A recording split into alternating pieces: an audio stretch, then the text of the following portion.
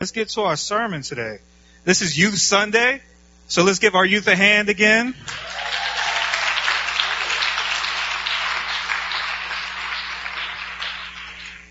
And our sermon series is Misunderstood and Straight Out of Context. And so I'll be preaching about Jonah and the story from the book of Jonah today. Because when I think about it, Jonah and this book of the Bible is the most misunderstood books in the whole Bible, if you ask me. It's taken out of context so often. And when I think about the book of Jonah, the first thing that comes to mind is a whale, right? Maybe a children's story. VeggieTales is the first thing that comes to my mind when I think about the book of Jonah. And not just VeggieTales, but I think of the Ninevites as being peas slapping each other with fishes. And that just, it's the first thing I think about. But the hard thing about seeing Jonah through this lens is that we totally miss what God is saying. This is not a story about a man and a fish. This is not a children's story. And it's not at all a fairy tale. The book of Jonah is given to us by God because he uses it to expose the worst tendencies that form in his people.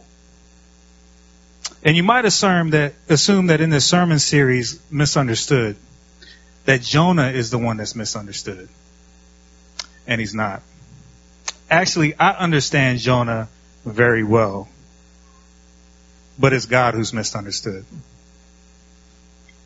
And because of our hardened hearts, we miss him time after time after time. Even when he's doing amazing things in our lives, we miss him. So, let's get to some content. Do y'all mind if I geek out a little bit? Because I like to talk about context and I like to talk about this. Just bear with me a little bit, all right? So, a lot of biblical thinkers approach this book through two different views. The first is that this is a true historical account of Jonah's life. And people who take this approach usually get caught up in whether Jonah could truly live in a fish's belly for 3 days, right? And the question of miracles overshadows the story being told. The other view is that Jonah is a historical figure. We know that because it's referenced in the book of 2 Kings. And Jesus himself even referenced the story. But even though he's an historical figure, the second view says that this is probably more of a parable using a real person in it. Just like Jesus told parables all the time, right?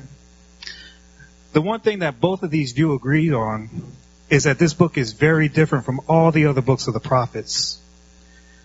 The other books of the prophets are about the word of the Lord delivered through the prophet to the people. Because a prophet is God's mouthpiece. He speaks on behalf of God. The difference is that this book is about what the Lord is saying through the story of a prophet to his people. There's no other book of prophets like that. And it makes this book special. And if we get caught up on a fish, we've already missed the point. So the storytelling style. This is crazy. I never imagined this till I really got into the Greek and the Hebrew. Well, it's the Hebrew. This is told in the form of satire. Everything is big in this story. Can you believe it? Even if we look to see how far Jonah ran from God, he ran to the other end of the known world. When he got into the boat, it was the biggest boat. When he hit the storm, it was the biggest storm possible. The boat was literally, it says, it was trying to hold together and not break apart. And then when Jonah was thrown into the sea, he got swallowed up by the biggest fish. So this is satire. And this storytelling style is the use of humor, irony, and exaggeration or ridicule to expose and criticize people's stupidity and vices. So if I think of satire, some of y'all might miss this. I know I'm an old man. But if I think of satire, the first thing I think about is the Chappelle Show. Anybody remember the Chappelle Show? One of my favorite shows of all time. As a matter of fact, my wife hates it because I've memorized every episode of every season. And it's amazing. But the amazing thing about the Chappelle Show is he told stories that were over the top, made me laugh to the point where I almost threw up on myself. And the crazy thing about it is he was making fun of me. He was making fun of us, of our culture, and making these stories outlandish. But he was pointing out our flaws. But the amazing thing was we didn't get offended. Well, not everybody. But we laughed. One of my favorite episodes was about Rick James. And at the end of the story, Rick James is sitting on a couch saying, I can't believe I'm sitting here reminiscing about Charlie Murphy kicking my butt. And David Chappelle told his story, and he was laughing about how outrageous his life was. And he can laugh about it. So what is God telling us through this story that's told in the form of satire? What are we supposed to get from this? What is God saying to us? So let's go back a little bit more. Jonah's story doesn't start actually in the book of Jonah. It starts in 2 Kings. And let me set the landscape for you. Jonah prophesied to the king of Judah good fortune in 2 Kings. You know, this is God's people, so you would think that that's all right. But this was a very, very wicked king of Judah. As a matter of fact, he did what was evil in the eyes of the Lord. He perpetuated the sins of his father, the sins of idolatry, which caused all of Israel to be in sin. At this point, when he prophesied, Israel was a sinful nation. They were worshiping idols.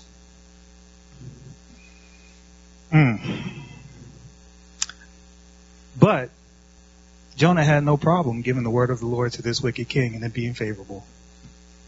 As a matter of fact, in verse 25, it says that the king restored the coast of Israel, entering into Hamath, unto the sea of the plain, according to the word of the Lord of Israel.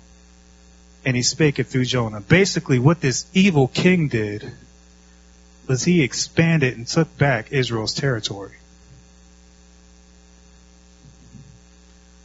Jonah had no problem to deliver this word because, you know, even though he was a wicked king, he did a lot for the nation. A nation that was surrounded by enemies. And even though Israel was totally in sin following idols, Jonah knew God's character. He knew that if God told him to deliver a word, that God is gracious and compassionate, slow to anger, and abounding in love. A God that relents from sin and calamity. And now we get to Jonah's story in the book, and God has another message for him to give. He tells him to go to the Ninevites and give a message. Let me tell you a little bit about the horror of the Ninevites. The closest visual I could give you to what Nineveh would be. Okay, I'm going to make another. Bear with me. Don't judge me. To imagine the Ninevites. Does anybody watch Game of Thrones? If you don't get it, don't judge me like I said. Just work with me. Imagine the Ninevites being like House Bolton. That was the Ninevites. Nineveh had a reign of terror and violence and torture and killing. They conquered all the people around them and pridefully carried home the body parts of their enemies. They would literally take the heads of their king, put it at the banquet table to celebrate their victory. And then after the banquet, they would put it at the gate and let it rot so everybody can see. They would take the generals, chop their bodies up, send it all throughout Nineveh as like souvenirs of war. They loved it. They were horrible people, terrible people. They even filleted a person alive and left them out to bleed. This is the type of people that Nineveh was. And you would think that Jonah ran away from God when he told him to deliver this message because he was scared, right? That makes sense. But he wasn't. Jonah was not at all scared because he knew God and his character. As a matter of fact, he was angry. And the thought that God would have a word for this wicked people drove him crazy, I believe. He even said in chapter 4, verse 2 in the book of Jonah, he said, God, look, this is why I ran all the way to Tarshish. Because I know that you're a God that's gracious, compassionate, slow to anger, abounding in love, a God who relents from sending calamity. I know that that's your character. And if you have me to give a message to a wicked people, I know that if they turn, you won't give them what they deserve. What Jonah was missing is that Israel exists as a nation because God is this way towards them. And it's a fact that Jonah knew God's character like this. Because I'm going to tell you, it says it again in Exodus 34:6. The Lord passed before him and proclaimed, the Lord God, merciful, gracious, slow to anger, and abounding in love, steadfast in faithfulness. It says it in Joel, rend your hearts, not your garments. Return to the Lord your God, for he is gracious, merciful, slow to anger, abounding in steadfast love. And he relents over disaster. In Psalm 86:15, but you, O Lord, are merciful, gracious, slow to anger, and abounding in steadfast love and faithfulness. Nehemiah 9:17, they refused to obey and were not mindful of the wonders that God did among them, and they stiffened their necks. But you know what? God, you're ready to forgive because you're gracious, merciful, slow to anger, abounding in steadfast love, and you will not forsake them. Psalm 145, the Lord is gracious, merciful, slow to anger, abounding in steadfast love. Psalm 103, the Lord is merciful and gracious, slow to anger, abounding in steadfast love. He will not always chide, nor will he keep his anger forever. And he does not deal with us according to our sins or repay us according to our iniquities. I think they absolutely knew God's character. I have a question for us. Have you ever felt in your heart, God, how can you give the blessings that you have for me to them? They don't deserve it. Do you see what they've done? How dare you give what's precious to me to my enemies? You see, the love of God is so scandalous that his mercy and his grace extends to even those people that we hate. And it's not enough to know and accept that that's God's character, but he's called us to be a conduit in delivering his love, even to those people that we hate. As I was reading this, I had to look in the mirror and I had to tell myself to stop running. Because it's the exact same grace he's given me when I haven't deserved it.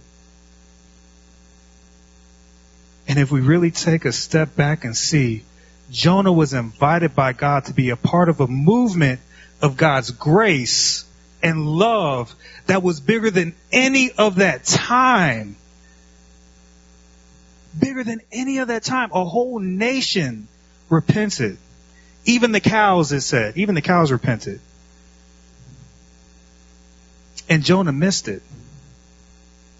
He still didn't get it. Not even in the end did he get it. And again, I had to look at myself in the mirror and say, could I look past my hurt and pain and all of my stuff to be a part of a move of God? To be a part of a move of his grace and love? Let's get back to Jonah chapter 4, verses 5 through 11.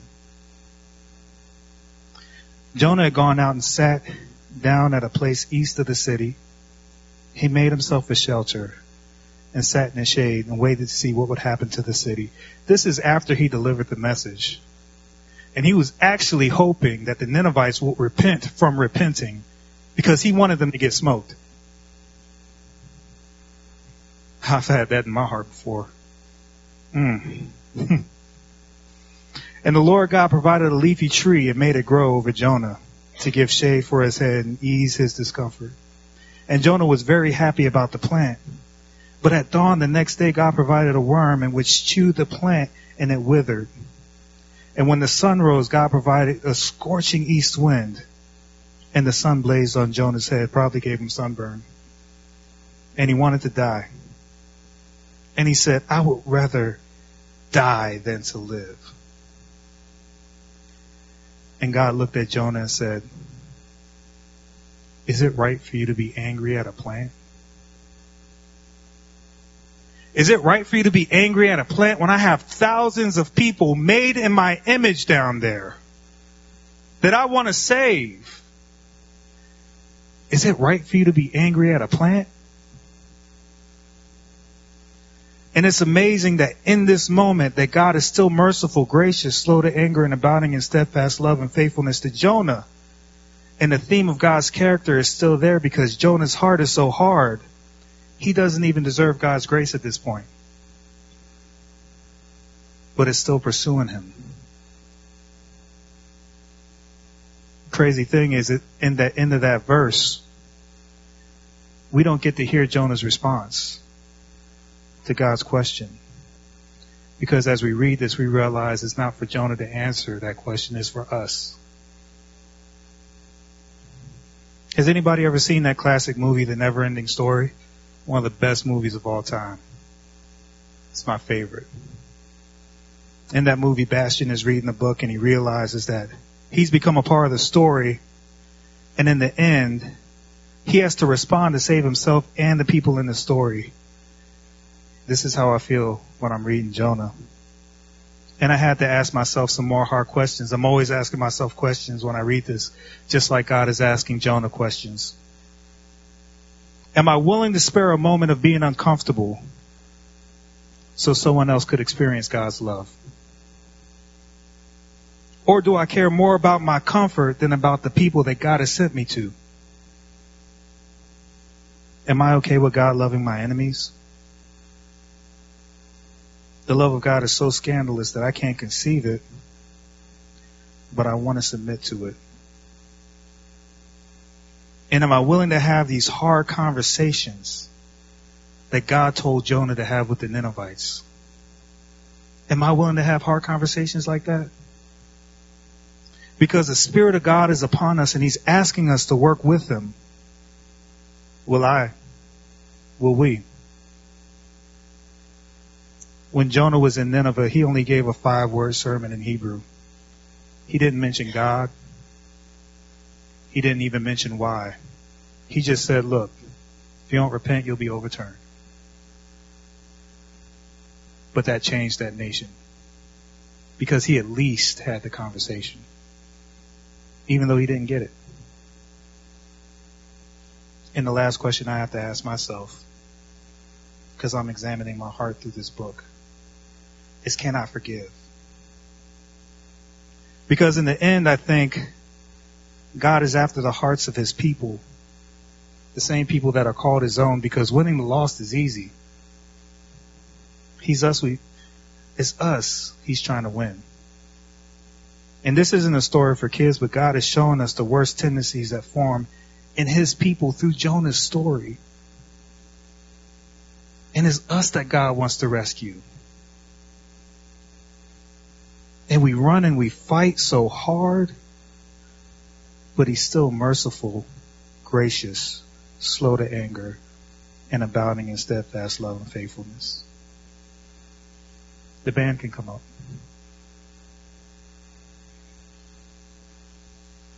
I just want to say and give anybody out there an invitation that if you've been running trying to save your life, I want you to know that the Spirit of the Lord is upon you. And your Father in heaven is inviting you to be a part of an amazing move of His grace and His love. I decided to stop running today. Will you? And if you're here today and you don't know the Lord, I just want you to know that through this story we see His character. The one thing that I can tell you for sure about God is that He's merciful, that He's gracious, He's slow to anger, and abounding in steadfast love. He will not keep his anger forever. He doesn't deal with us according to our sins or repay us according to our iniquities. And for as high as the heavens are above the earth, so as great is his steadfast love towards those who fear him. The crazy thing is, when Jonah was going through this, he's not talking to a God who couldn't relate. He was talking to a God who let his own people whip the skin off of his body, nail his hands into a cross and his feet. And when they strung him up, he looked down at his enemies and he said, Father, forgive them, for they know not what they do. I believe the Lord is asking us to have that same spirit. So there'll be people standing up against the wall. If you feel like you need to stop running, go to somebody and pray with them. The altar is going to be open. And the band is going to worship.